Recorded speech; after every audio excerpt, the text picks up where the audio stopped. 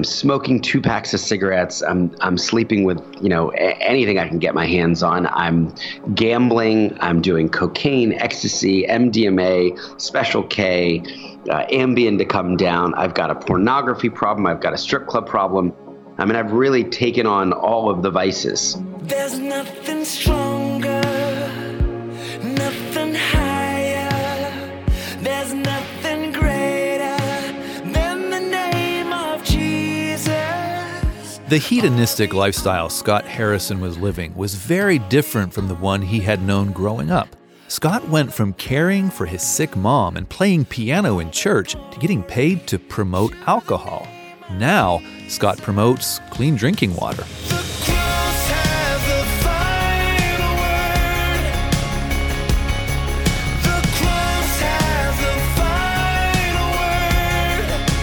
You're going to hear how Scott found his way back to God on this episode of GPS, God, People, Stories. You might also hear some background noise during the interview, things like sirens or cars, because we talked with Scott while he was in his New York City office. I'm Phil Fleischman. My usual co-host, Jim Kirkland, is out this week, but sitting in for him is Josh Batson. Welcome, Josh. Thanks, Phil. Really glad to be here. And a little later in the episode, you're going to hear Billy Graham talk about a biblical teaching that Scott Harrison discovered to be true in his life. And maybe you have too. Oh, yes, there's pleasure in sin for a short time, but it's soon over. You'll never know true permanent pleasure until you're in a relationship with Jesus Christ. And we can help you start that relationship right now. Just go to findpeacewithgod.net. That's findpeacewithgod.net. Evil may put up its strongest fight, but the cross has the final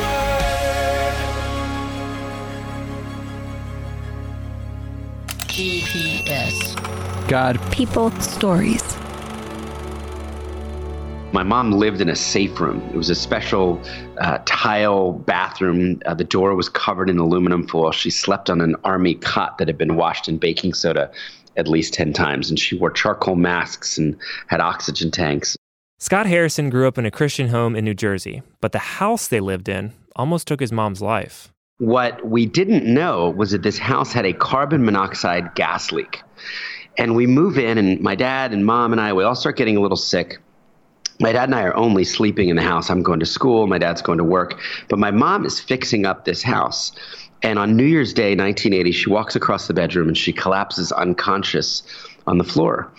And after a series of blood tests, they finally discover these massive amounts of carboxyhemoglobin in her bloodstream.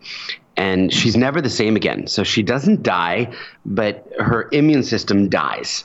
And her body's ability to fight off anything chemical is just gone. So, from a young age, Scott begins helping his dad take care of the home and Scott's mom. But as he began to move into his teenage years, he started resenting his role in the home. So, by 18, he left home. Moved to New York City, grow my hair down to my shoulders, join a band, and I start doing all the stuff I wasn't allowed to do. Sex, drugs, rock and roll. The band breaks up. I decide I'm going to become a nightclub promoter, and I'm going to be the king of New York nightlife.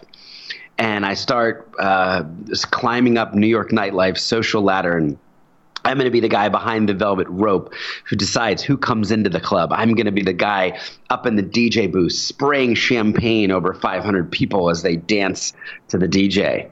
And I get really good at this. Over the next 10 years, Scott would work at 40 different nightclubs, and he picked up just about every vice you might imagine would go with that way of living. I mean, I officially drink alcohol for a living. I party in public. And, just to give you a picture of how successful we were at this, there was a period of a couple of years where Bacardi would pay me $4,000 a month, along with my business partner, just to be seen in public drinking Bacardi products. And Budweiser would pay us another $4,000 a month just to be seen with Budweiser beer on our tables in our nightclubs. So, I'm working in 40 different clubs. I'm smoking 2 packs of cigarettes. I'm sleeping with, anything I can get my hands on. I'm gambling. I'm doing cocaine, ecstasy, MDMA, Special K, Ambien to come down. I've got a pornography problem. I've got a strip club problem. I mean, I've really taken on all of the vices. Chasing after this world makes me tired.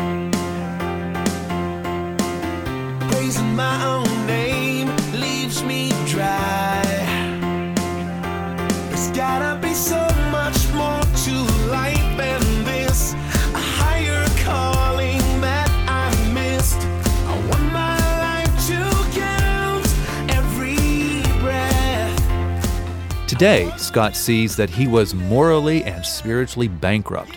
But for the first few years of his life as a nightclub promoter, Scott thought life was amazing. I mean, I'm dating girls on the cover of fashion magazines. I'm driving a BMW. I've got the Rolex watch. I've got a grand piano in my New York City apartment. I'm vacationing in Brazil and South America. And yeah, I mean, this was, at the beginning, this was living. Back in New Jersey, Scott's parents were constantly praying for him, even as he reminded them of his wayward living. I mean, I would call them and brag about being up in Paris for a few days. And I would brag about my escapades. And, they've got churches praying for me. They've got little old ladies, locked up in prayer closets. It must have been so hard on them. Their only son gone rogue. God answers prayers in a lot of surprising ways. And it seems like he may have used numbness and Google to begin answering Scott's parents' prayers. I actually start physically going numb. So half my body goes numb. And I remember I lose feeling in half my body. So as one might do, I go to neurologists and I have MRIs and CT scans and they connect sensors to my arms and my legs and trying to figure out what's wrong. And they can't find anything medically. And I remember one night, I wake up and I walk over to my huge Mac computer. I had that big screen and I type in numbness into Google and, expecting to get, to do some medical research on, what horrible brain tumor I had or what incurable disease. And instead I get a sermon about being spiritually numb. In a way, it felt like God was speaking to me. In a way, it was almost just being aware of my mortality. Did I still believe in heaven and hell? Did I still believe there was a God? Just a few months later, Scott sensed God speaking to him again. This time it was while he was on vacation in South America. We'd rented a huge compound with horses and with servants, and we spent $1,000 on fireworks, and we blew them up next to the pool. And there were magnums of Dom Perignon champagne, the best in the world. And my girlfriend was the most beautiful girl on the compound, and she was on the cover of Italian Vogue or French Elle magazine, and this was just. It was all of it. And I realized with such clarity, it was almost like the game of musical chairs, and the music stopped and I had nowhere to sit. It was this disruption. It was this realization that there would never be enough girls, there'd never be enough money, there would never be enough status. Someone would always have more. I would always be reaching. And my dad had sent A.W. Tozer's Pursuit of God down with me on this trip. So, he would always try and give me Christian books and I would never read them. But for some reason, this little book made its way into my suitcase and hung over during the days. I start reading, this pretty deep theology, reading my Bible again and praying and saying, hey, God, what would it look like to get out? What might I do? How might I change my life? And I came back to New York City really changed and wanting to move in a different direction, but really caught in the tension because I still promoted nightclubs for a living. It was about 6 months later when Scott found a very good reason to get out of town. He had a run-in with an angry, gun-wielding bouncer who got fired because of Scott. Who knows what would have really happened, but I'm like, I'm just going to get out of town for a couple of weeks and let this blow over. And that took me north, just north, with a bottle of Dewar's and a Bible and a couple packs of cigarettes. And, this push-pull for my soul continues. And as I traveled, I wound up in a place called Maine, Greenville, Maine, little internet cafe, a dial-up internet cafe. And I'd been asking myself the question, what would the opposite of my life look like? What would the opposite of the prodigal, hedonist, sycophant, degenerate life of Scott Harrison look like? And I thought, well, it might look like walking away from all that vice and serving the poor, tithing one of the 10 years that I had selfishly wasted to others. So, sitting in that internet cafe, Scott began applying for positions with a lot of humanitarian charities and ministries. But the only one willing to take him on was the ministry Mercy Ships, whose hospital ship provides medical care to some of the poorest people in the world. The ministry offered Scott the position of volunteer photojournalist in Liberia. I have this moment of truth where I realize that I'm going to have to quit all this stuff once and for all. And there was something prophetic about the gangway, this 522-foot hospital ship that was going to be my new home.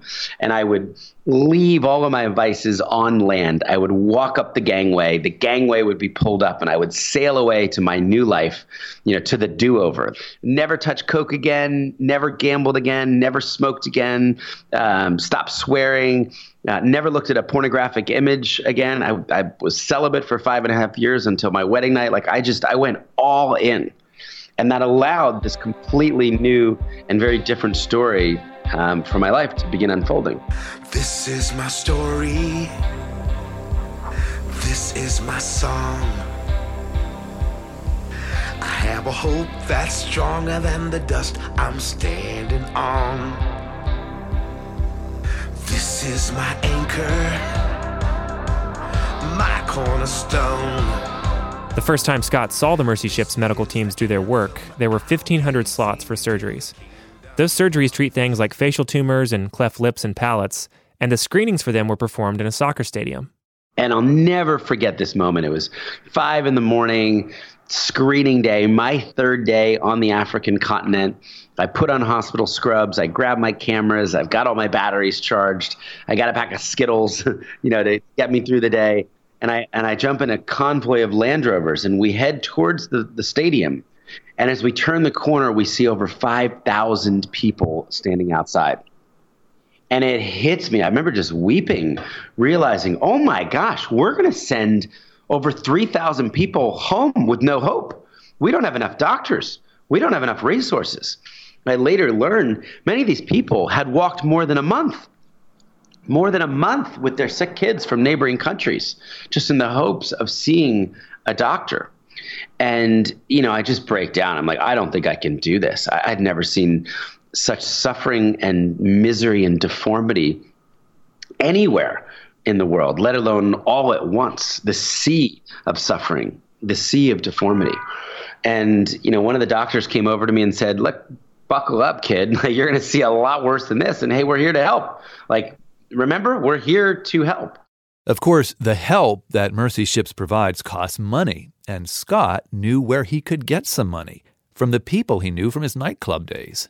And the cool thing is that I brought with me a guest list of 15,000 emails. So the same people I had been getting wasted for 10 years go from getting invitations to the MTV party or the Prada Megastore opening party in Soho, New York, to images of doctors helping people with leprosy or tumors or cleft lips or cleft palates. And, of course, some people are like, take me off the list. I didn't sign up for the leprosy show. But most people said, this is amazing. I didn't know there were doctors out there who cared so much. How do I give money? How do I sponsor the next surgery? How do I give time like you are?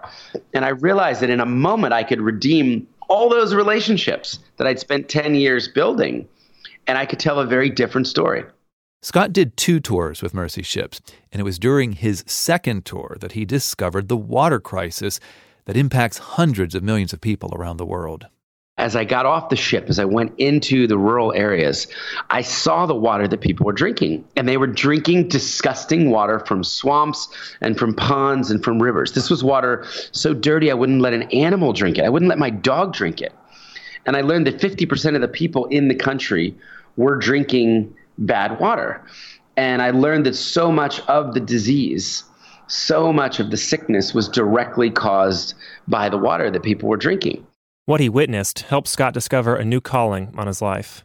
Maybe instead of spending my time funding new surgeries or helping to raise money for the next hospital ship, maybe I could just go work on this problem.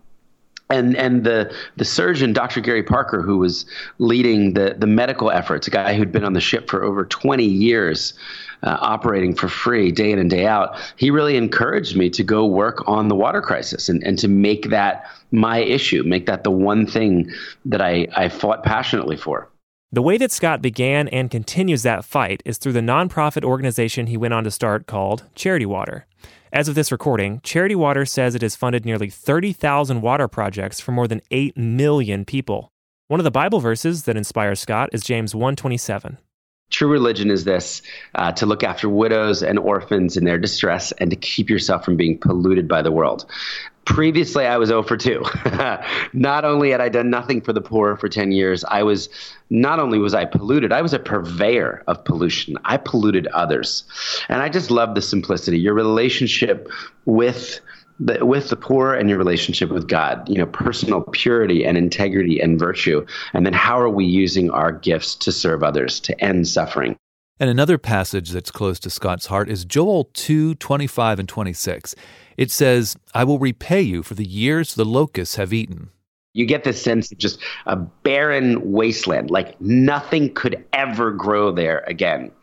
And it says that all that can be restored, and you'll praise the name of God who has dealt wonderfully with you.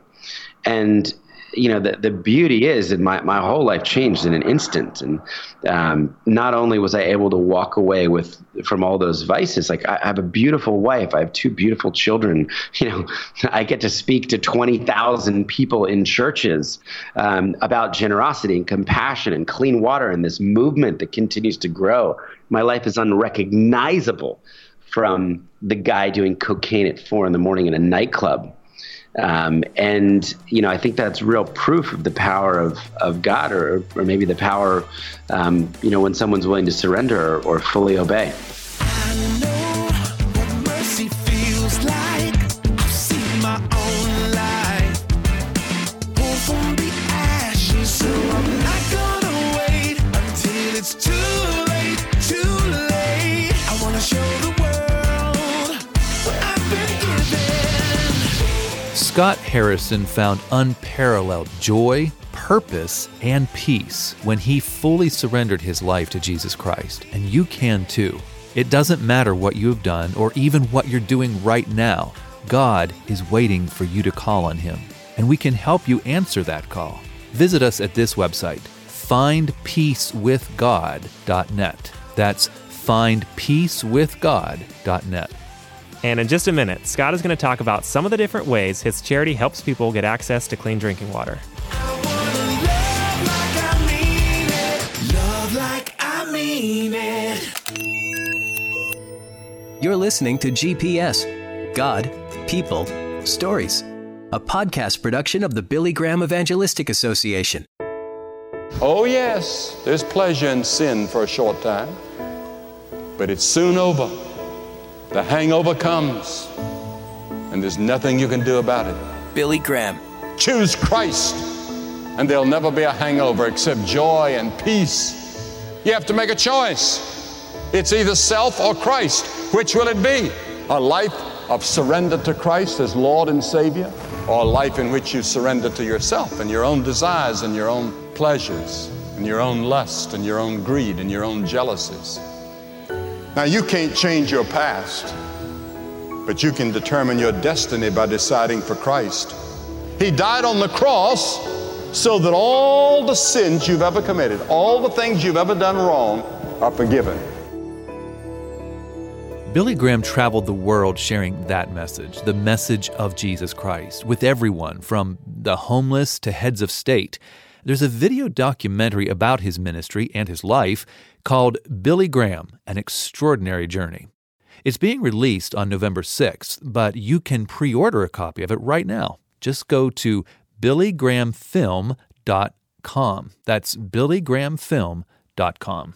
Our guest on this episode of GPS, Scott Harrison, says his organization, Charity Water, is committed to equipping local people to resolve their drinking water problems. Sometimes that's setting them up to drill a well, but there are more than a dozen other approaches that they can take too. 14 different solutions now. So we've always been solution agnostic. There are many different technologies that work in many different contexts. So sometimes you can dig a well, sometimes you can drill a well, sometimes there is no groundwater. You can build a rainwater harvesting system or a gravity-fed system or a solar system or biosand filters or pond sand filters or large-scale carbon, UF, UV, whatever the appropriate technology is, that's what we've used now in 26 different countries. Scott Harrison's written a book about his charity and about the way God has worked in his life. It's called Thirst. We want to thank Scott for sharing his story with us here on GPS, and we want to thank you for listening. I'm Phil Fleischman. And I'm Josh Batson. Did you know that you can find all the episodes of GPS, including this one, of course, at billygrahamradio.org? That's almost 3 years worth of episodes. And another nice feature about listening to the podcast on our website is that you can leave comments there too. Again, the address is billygramradio.org. This is GPS, God, People, Stories. It's an outreach of the Billy Graham Evangelistic Association. Always good news.